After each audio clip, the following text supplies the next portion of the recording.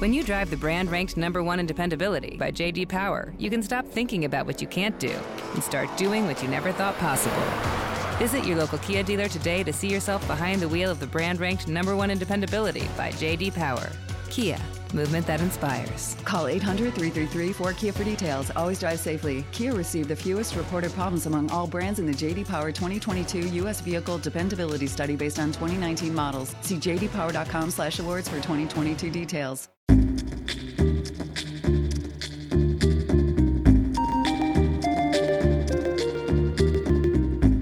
Hey everyone, I'm Ray Belli, and this is Words for Granted, a podcast that looks at how words, or in the case of this episode, how scripts change over time.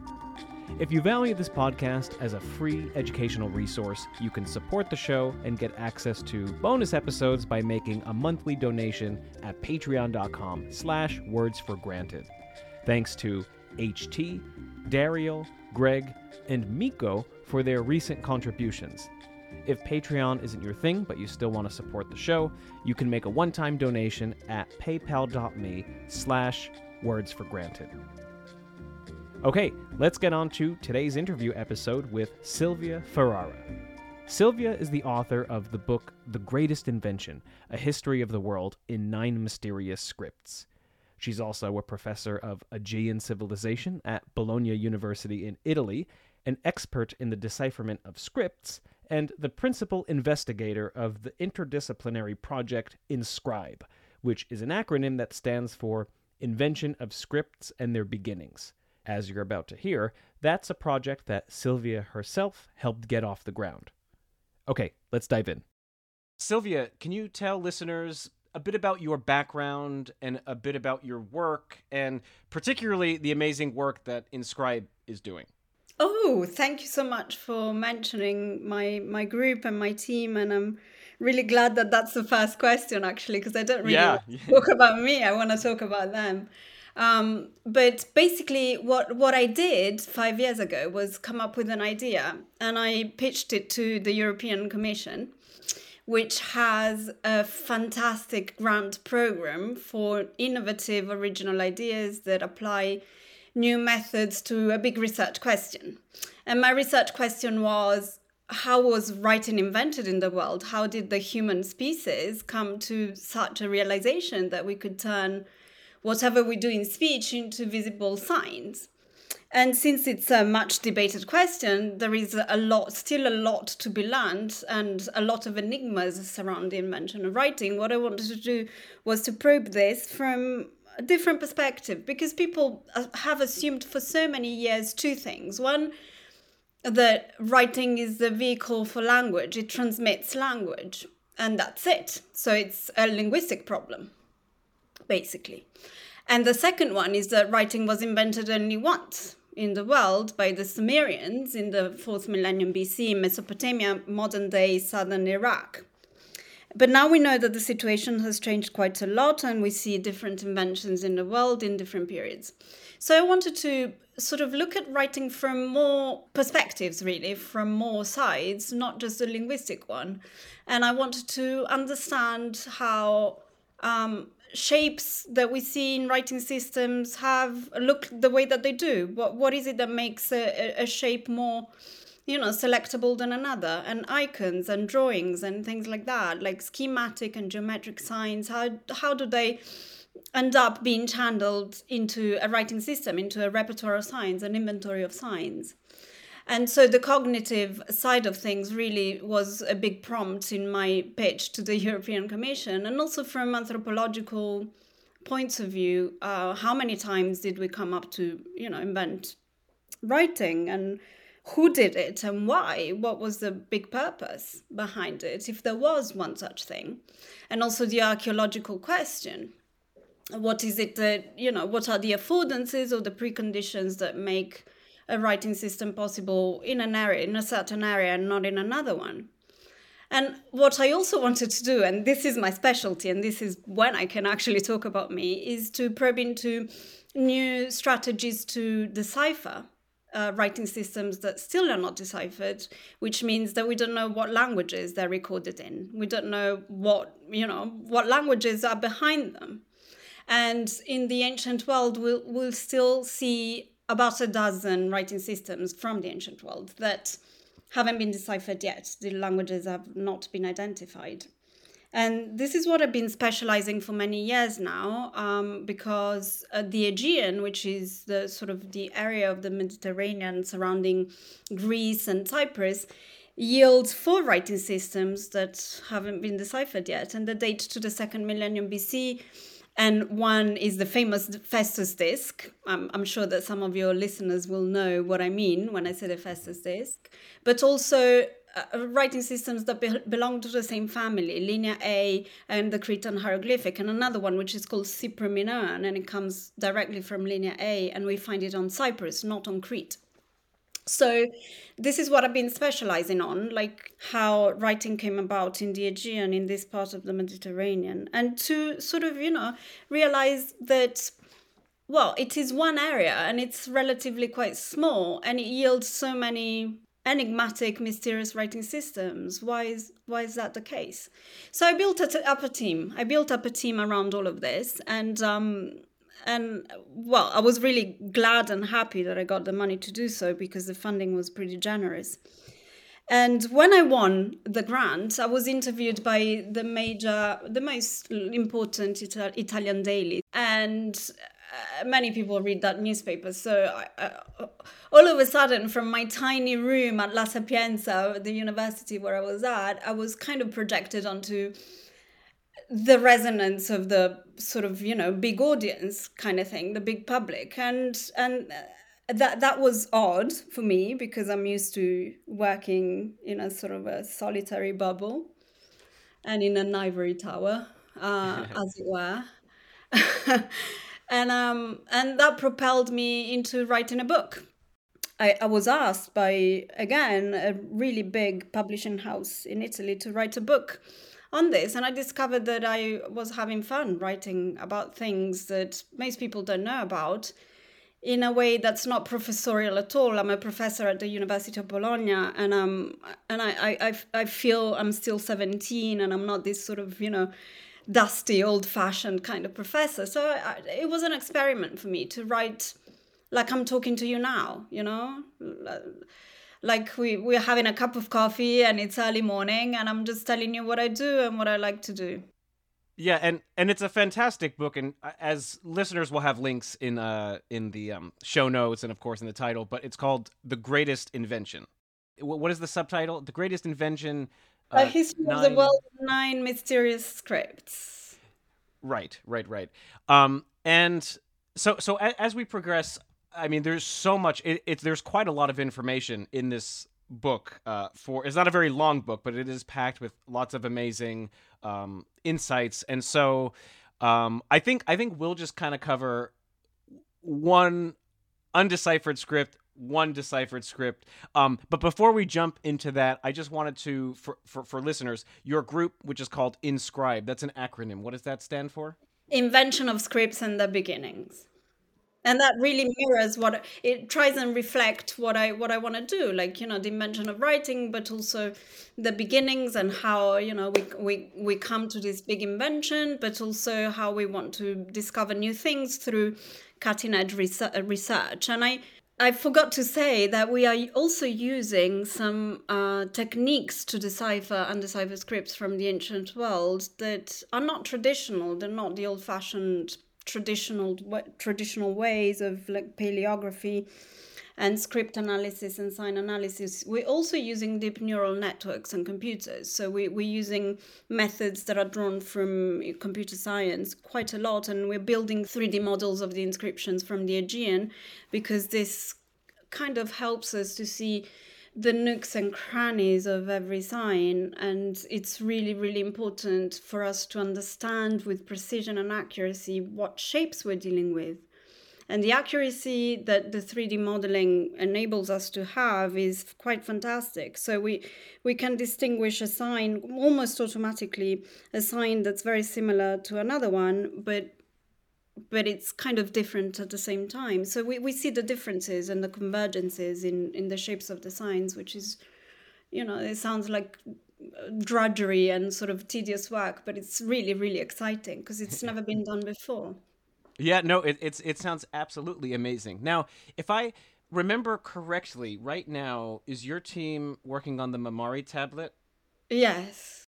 Maybe before we dive in, maybe we should just give listeners what is the Mamari tablet, what is the script on it, maybe just like a minute of context, and then we can talk a bit about what's going on with your work. I imagine 99% of the people listening to you don't know what the Mamari is. Honestly, myself included, I did not know about the Rongo Rongo script before reading your book. And, I'm not a professional per se. I'm a guy who hosts a podcast about linguistics and language and, talks to professionals like yourself. But I know some things. I know a fair amount of things for a layperson, so to say. But I did not know about the Rongo Rongo script. So, yeah, let's get into that. And just in case I didn't make it clear in the flow of the real-time conversation, Rongo Rongo is the name of the script found on the Mamari tablet. So the Rongo Rongo script is one of these undeciphered scripts from the ancient world. It's not so ancient because it dates to the 18th century, really. And we really don't know whether it was invented from scratch on Easter Island, which is an island off of the Pacific coast, off of the coast of Chile. And we don't really know whether it was a script that was invented, we say ex nihilo, from nothing, out of scratch, without any influence from a culture that had writing already.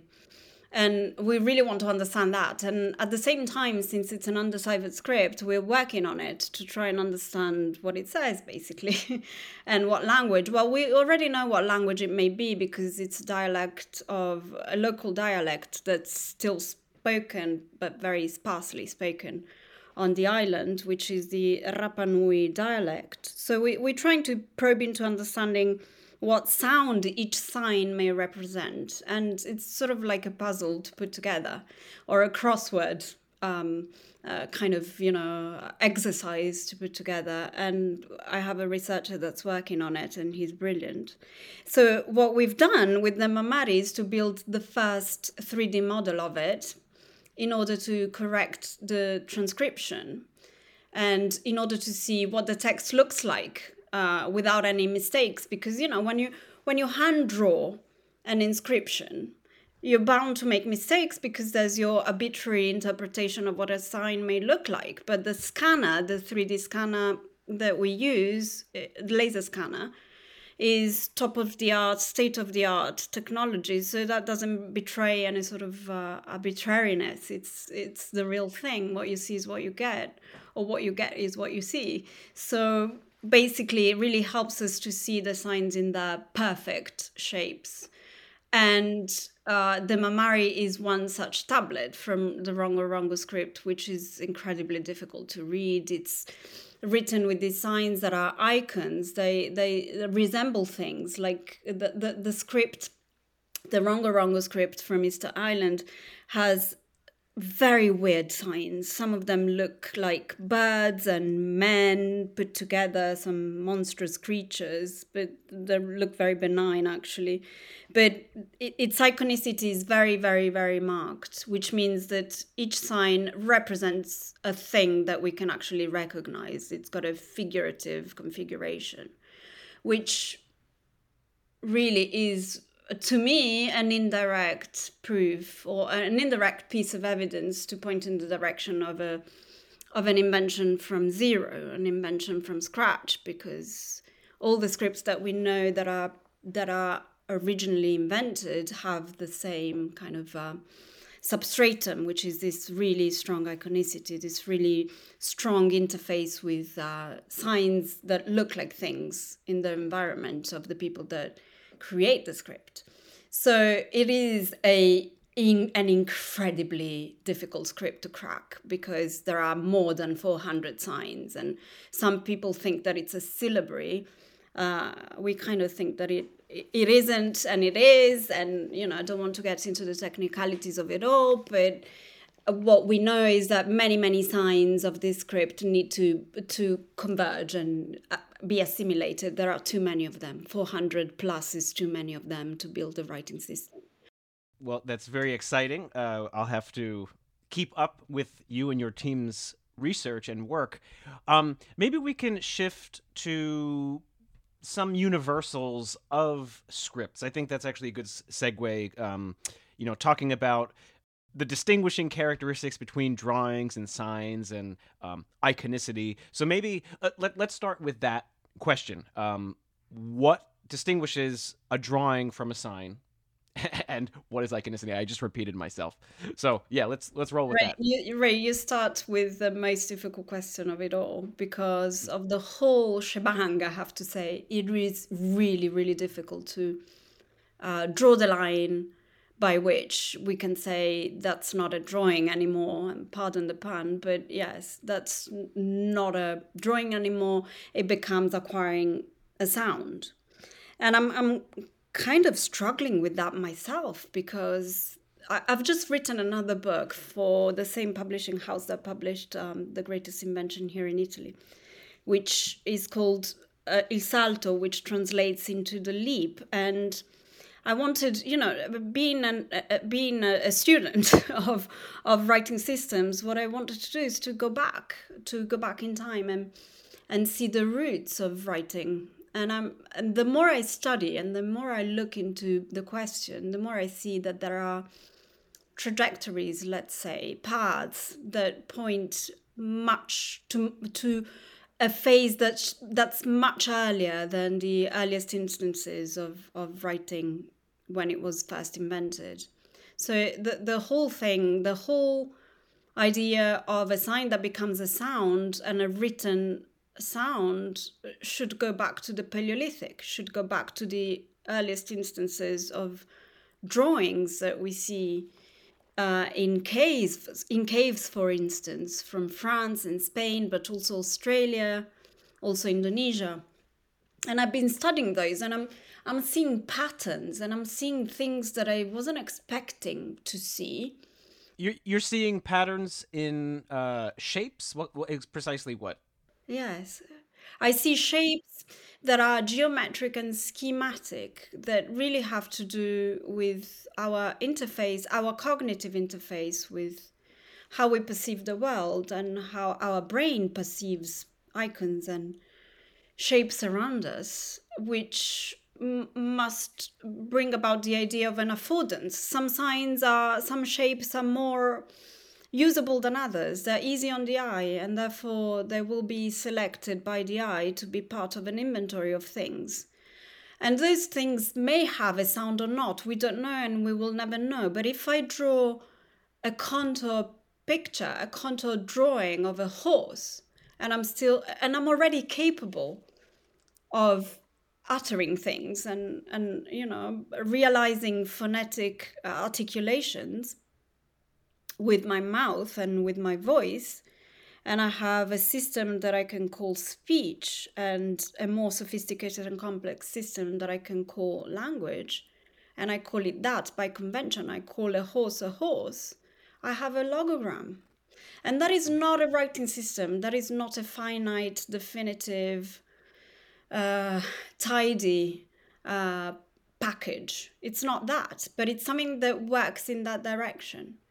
And therefore, the big question for me is, when do we draw the line? When is it that prompt, that leap, that quantum discovery takes place, for that affordance to take place, for that realization to take place, that we can use a drawing and call it something that's conventional, and then reuse it in a system that we can call writing, because it's got a finite shapes that can be tied to then a grammar and a syntax. And if I may interrupt you very quickly, would you mind defining logogram for listeners? Well, logogram is any part of a system of signs that refers or can be identified to a morpheme. And a morpheme is the smallest unit in a grammatical pattern.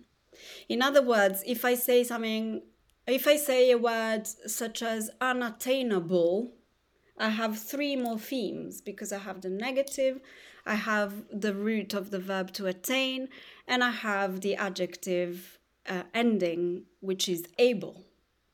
So I will have three morphemes there.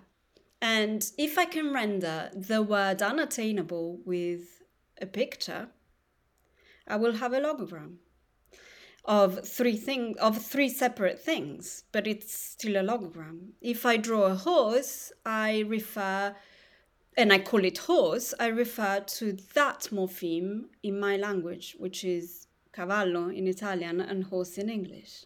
So basically, it's a sign that refers to one word, but that word is part of a specific language. As we think about how as scripts, the earliest scripts probably got off the ground and sort of made this quantum leap that you're talking about. My understanding from your text is that the rebus plays a very important part in this. So, yeah, again, sort of let's start with a simple definition. What is a rebus? And then talk about how this got incorporated into early scripts and, it sort of exploded from there as this small seed. Yes, I find, but I'm not the only one that finds this quite compelling, that rebus may be they may be the mechanism whereby scripts are built at the very beginning. And we're talking about the original scripts, of course, in the cases in which we see original scripts happening in the world, which is Mesopotamia, as we said, also China, also Egypt, and Mesoamerica with the Maya. And the rebus principle is very simple. You have a drawing of a thing which you can recognize, and you can recognize it and call it by its name. Say, I draw the picture of a sun, and I call it sun. But that word, that sign, can be also called sun, which is a completely different semantic field. It's a completely different meaning from the sun that you see in the sky. So it's got the same sound, roughly, but the same shape, can represent both things, which are semantically unconnected. So this is an easy way to extend the meaning of signs, because if I use the shape of the sun in the context in which I'm talking about the sun and the moon, I can also use that very same shape in a context in which I'm talking about, sons and daughters and fathers and mothers. So it's extendable. You can use one sign for two things that are completely unrelated semantically, but sound the same. So my idea, but it's not just mine, of course, is that all writing systems at first use it, and they use it quite easily, quite speedily. And that is the first thing that they do, to prompt a mechanism that builds a repertoire of signs. And it's so easy, it comes so natural, it's so spontaneous. We play with words. These are puns, son. If I say, sorry to be, uncouth, but if I say son of a bitch, I can represent that with the sun and a beach, right? And they are assonant. So I can sort of use signs for different contexts, which I find a compelling thing to do because it's just so spontaneous, and it's got a twist because it's got a sense of humor too. We tend to think of writing as this mechanical thing that translates language into visible signs, but it's quite there's nothing artificial about it. It's not something that we did sitting around a table and deciding that it should be channeled into the inventory of signs and that should be excluded. It's a very lively thing that may be very slow in the making, maybe quite fiddly, maybe quite imprecise, and maybe full of deficits and full of things, shortcomings, of course. It's a man-made thing, so it's not perfect. But it is something that, has sprung quite naturally from our cultural evolution. It's not the same as language, which is an innate capacity. It's an innate ability. It's something. But it's social. It's not contrived in the sense of. There are some examples of contrived, deliberate scripts, but generally speaking, scripts that emerge organically from cultures, they're but like you said, slowly developed and first and foremost social in their nature, which is to say, maybe you could say better what I'm trying to say, but it's basically consensus. Like it's not like there's someone from on high who says here's the way it is. These are used over time, and you know, like you said, they develop these deficits because it's a group project. Maybe group project is the term I'm looking for. Am I onto something? Definitely. It's not something that's done in solitude, in you know, let me use the same image, in an ivory tower.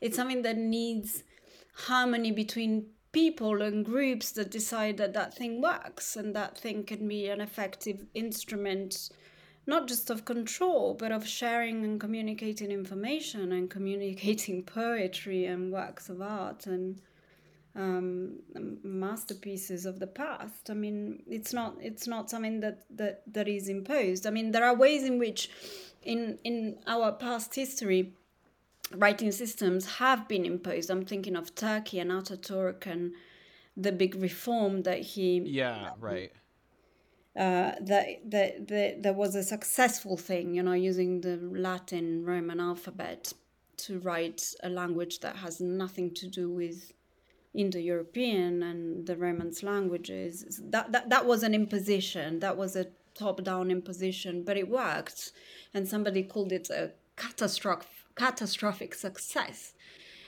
But I'm trying to think of other instances in which, you know, writing system was imposed from a top, and I can't think of any. Quick note, let's not equate the imposition of writing systems with the imposition of language itself. Languages get imposed from the top down all the time, particularly in colonial scenarios, but it's rare for a ruler or a committee to take a language written in an existing script and then mandate the replacement of that script with another. It is a social experiment at first, and then it becomes a social practice and a social habit because people realize that it has an application, that rebus principle can be extended through the signs and the sign list and work quite nicely, and then that phenomenon that is writing can be used to an end, to a purpose and to a goal, which is to write things down. But we tend to think of writing as something that was built around bureaucracy and administration, and I go dead against that stance. I don't think that writing should be tied necessarily to accounting and managing of the ins and outs of a state. There are very many instances in which we can see writing adopted or invented for purposes that are different from that. Well, you know, you just gave me, just going back a couple of minutes, it almost gave me goosebumps. The idea that this invention, like there could have been a first mover, like someone had to be the first person somewhere in a given culture to use the rebus. And just thinking maybe they're around a table eating dinner and he or she has a tablet, or some whatever medium of expressing these signs might be, a rock, a stone, whatever it is, and he or she writes in again, we'll use English as an example, but it wouldn't have been English. They write a sun and a beach, and it's like a joke. It's like, oh, what am I trying to say? And it's like a game, and then they go around the table, and then they guess it, and they say, oh, ho, wasn't that clever?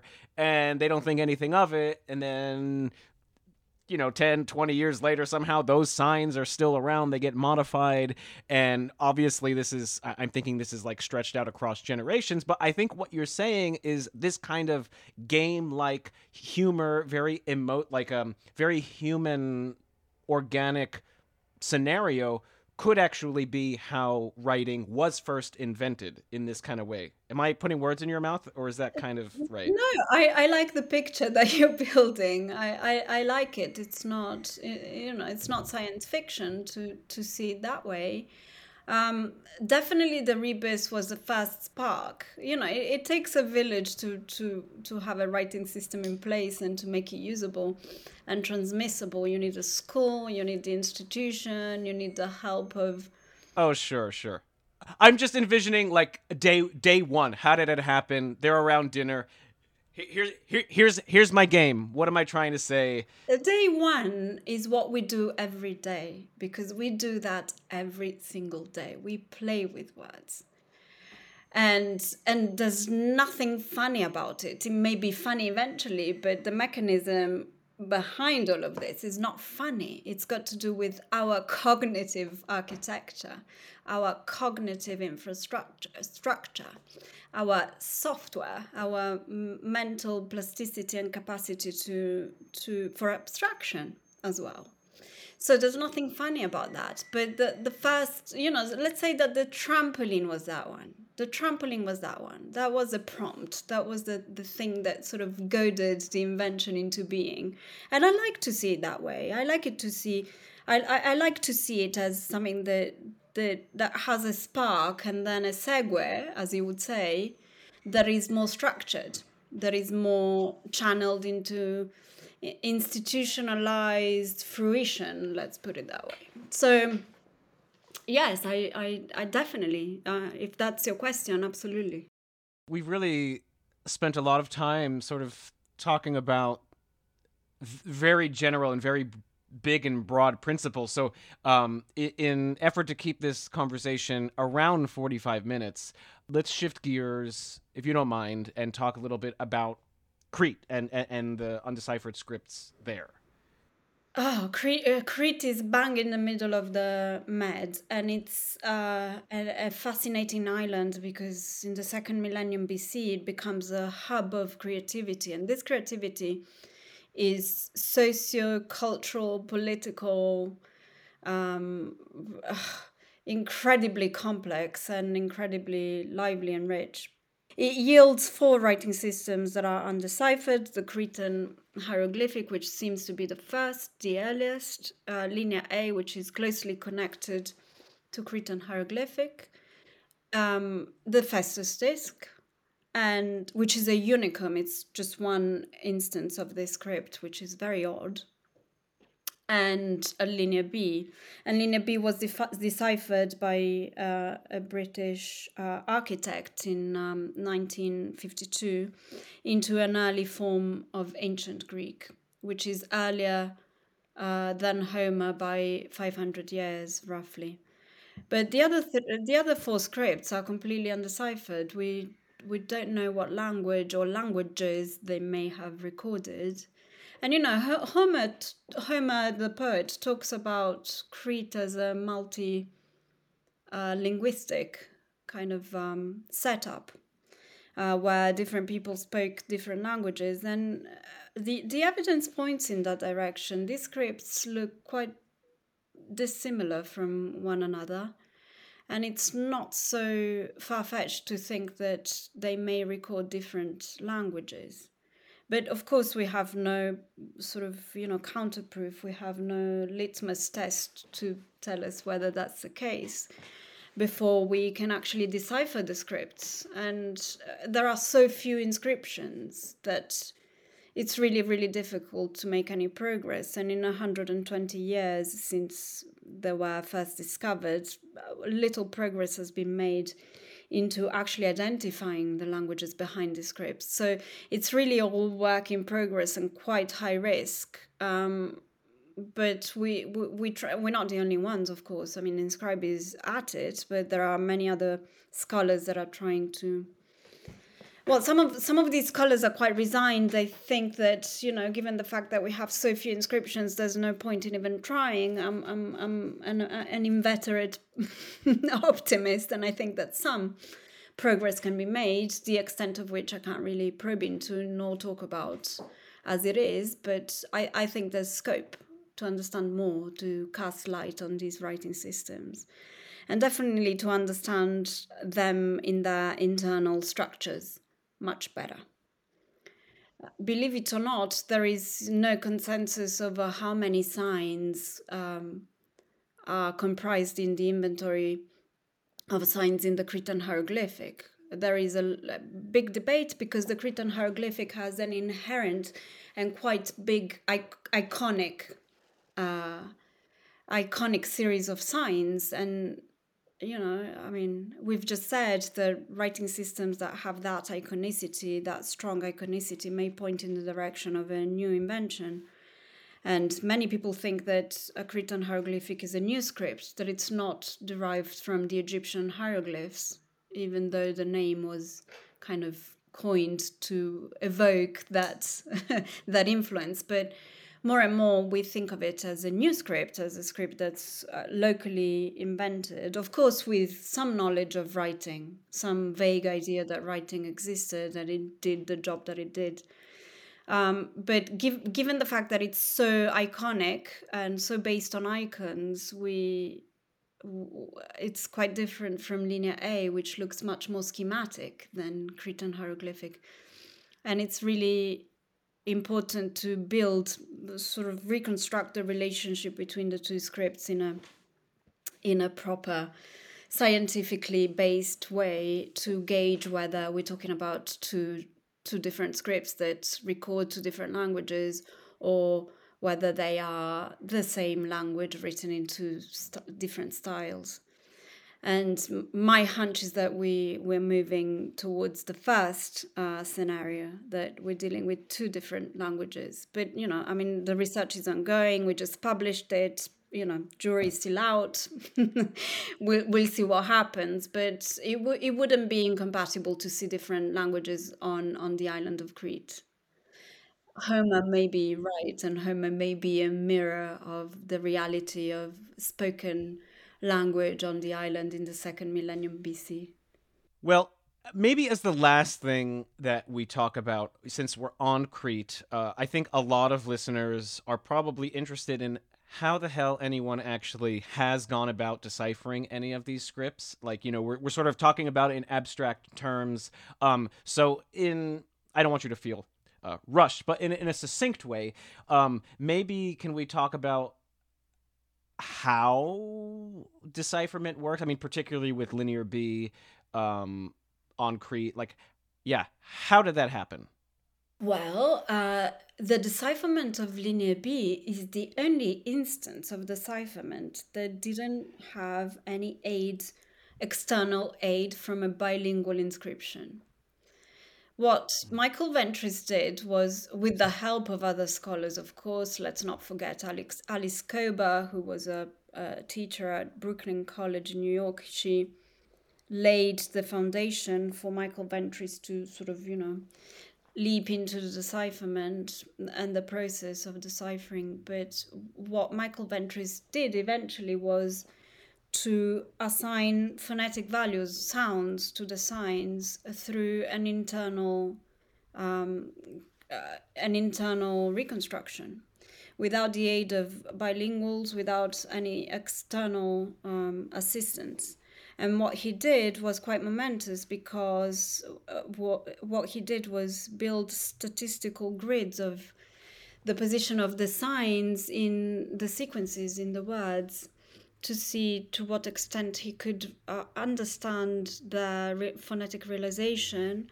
And knowing that the script was a syllabary, and it was an open kind of syllabary, the syllables are built on the format of consonant plus vowel, like ka, da, ma, na, etc. And simple vowels. And the first thing that he did was to do a statistical analysis of all the positional distribution of all these signs and build a grid to understand how all these signs interacted with each other. And then he produced, I don't want to be too tedious, but he was quite lucky, I have to say, because there were loads of repetitions in the inscriptions in Linear B, and he could see that there was an inflectional pattern. In fact, it was Alice Kober, the one that spotted the inflectional pattern. In other words, you had a repeated series of roots which were followed by different endings.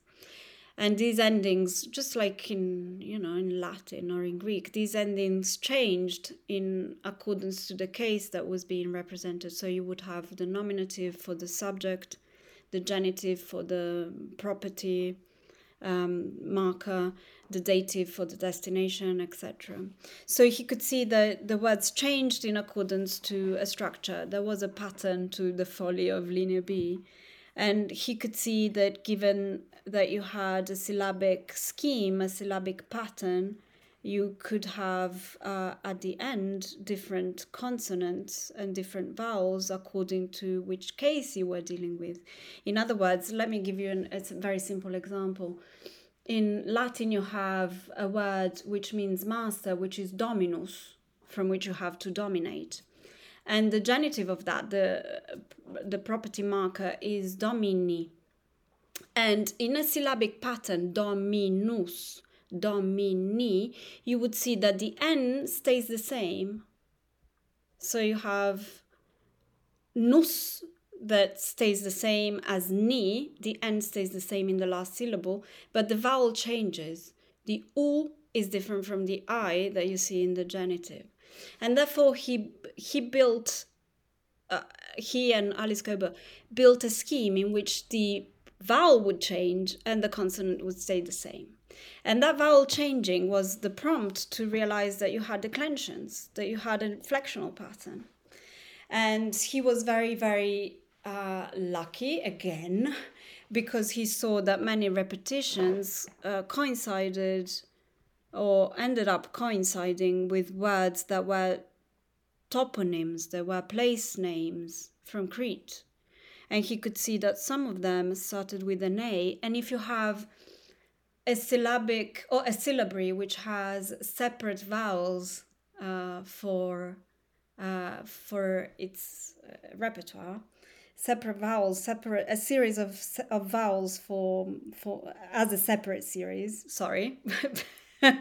He realized that at the beginning of words, you would have an initial vowel separate from the rest. So let's say if I want to write down in a syllabic pattern Amanda, or the Latin verb amare, that A will be singled out. It will be isolated from the rest because there's a series for signs for vowels which just record the vowel, the simple vowel.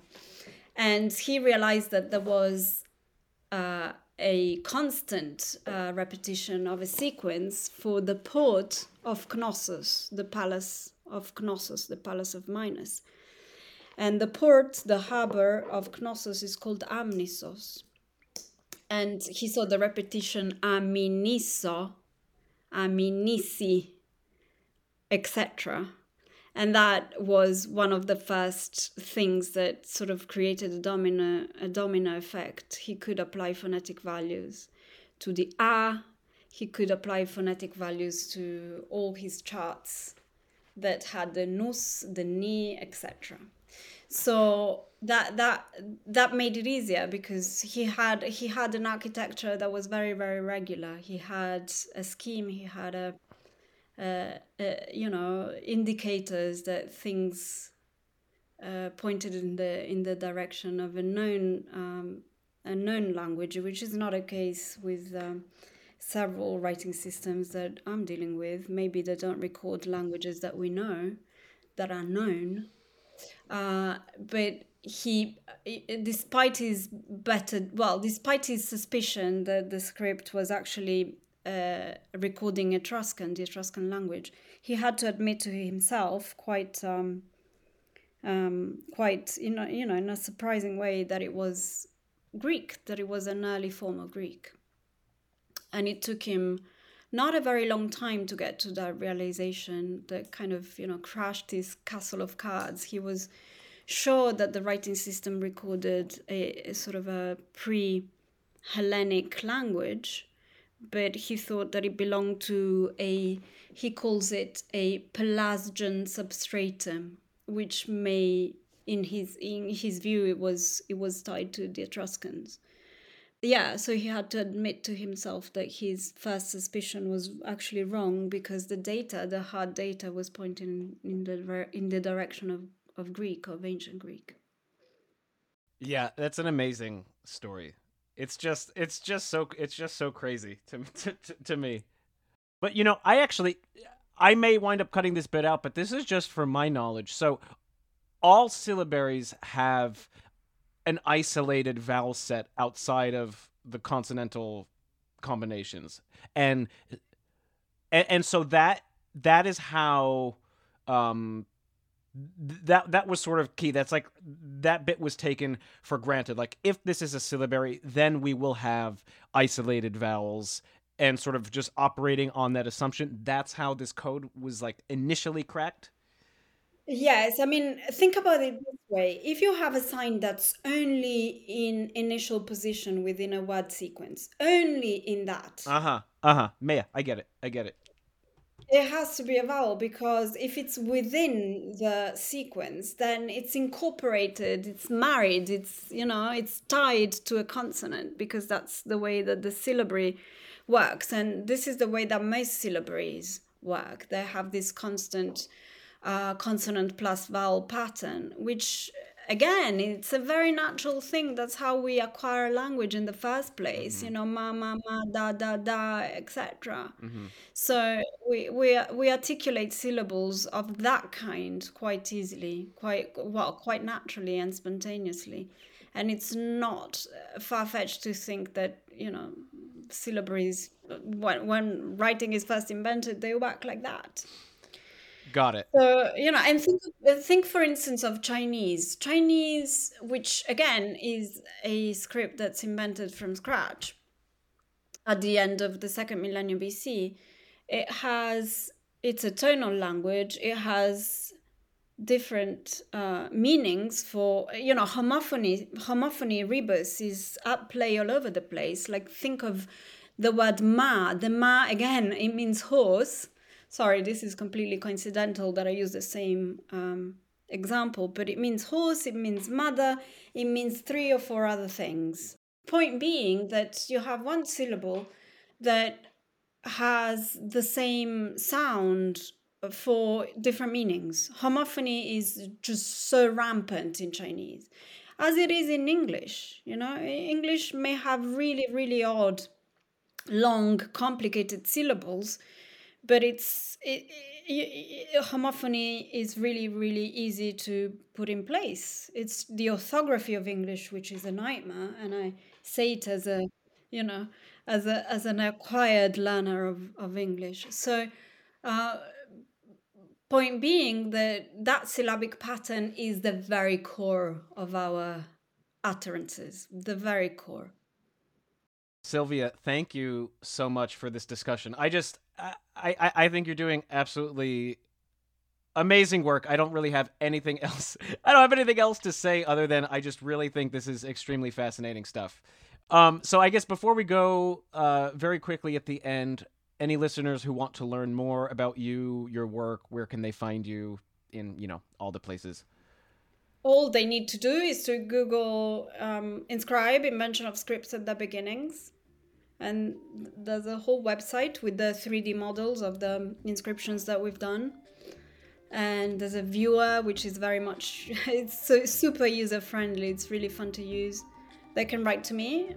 My name is Silvia Ferrara, and I work at Bologna University, so they can Google my name.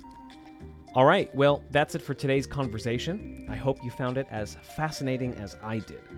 To pick up a copy of Silvia's book, you can follow the link in the show notes, and if you want to support me and the output of this show, there's also that Patreon link in the show notes. I hope you all have a great rest of your day, and I'll talk to you next time here at Words for Granted.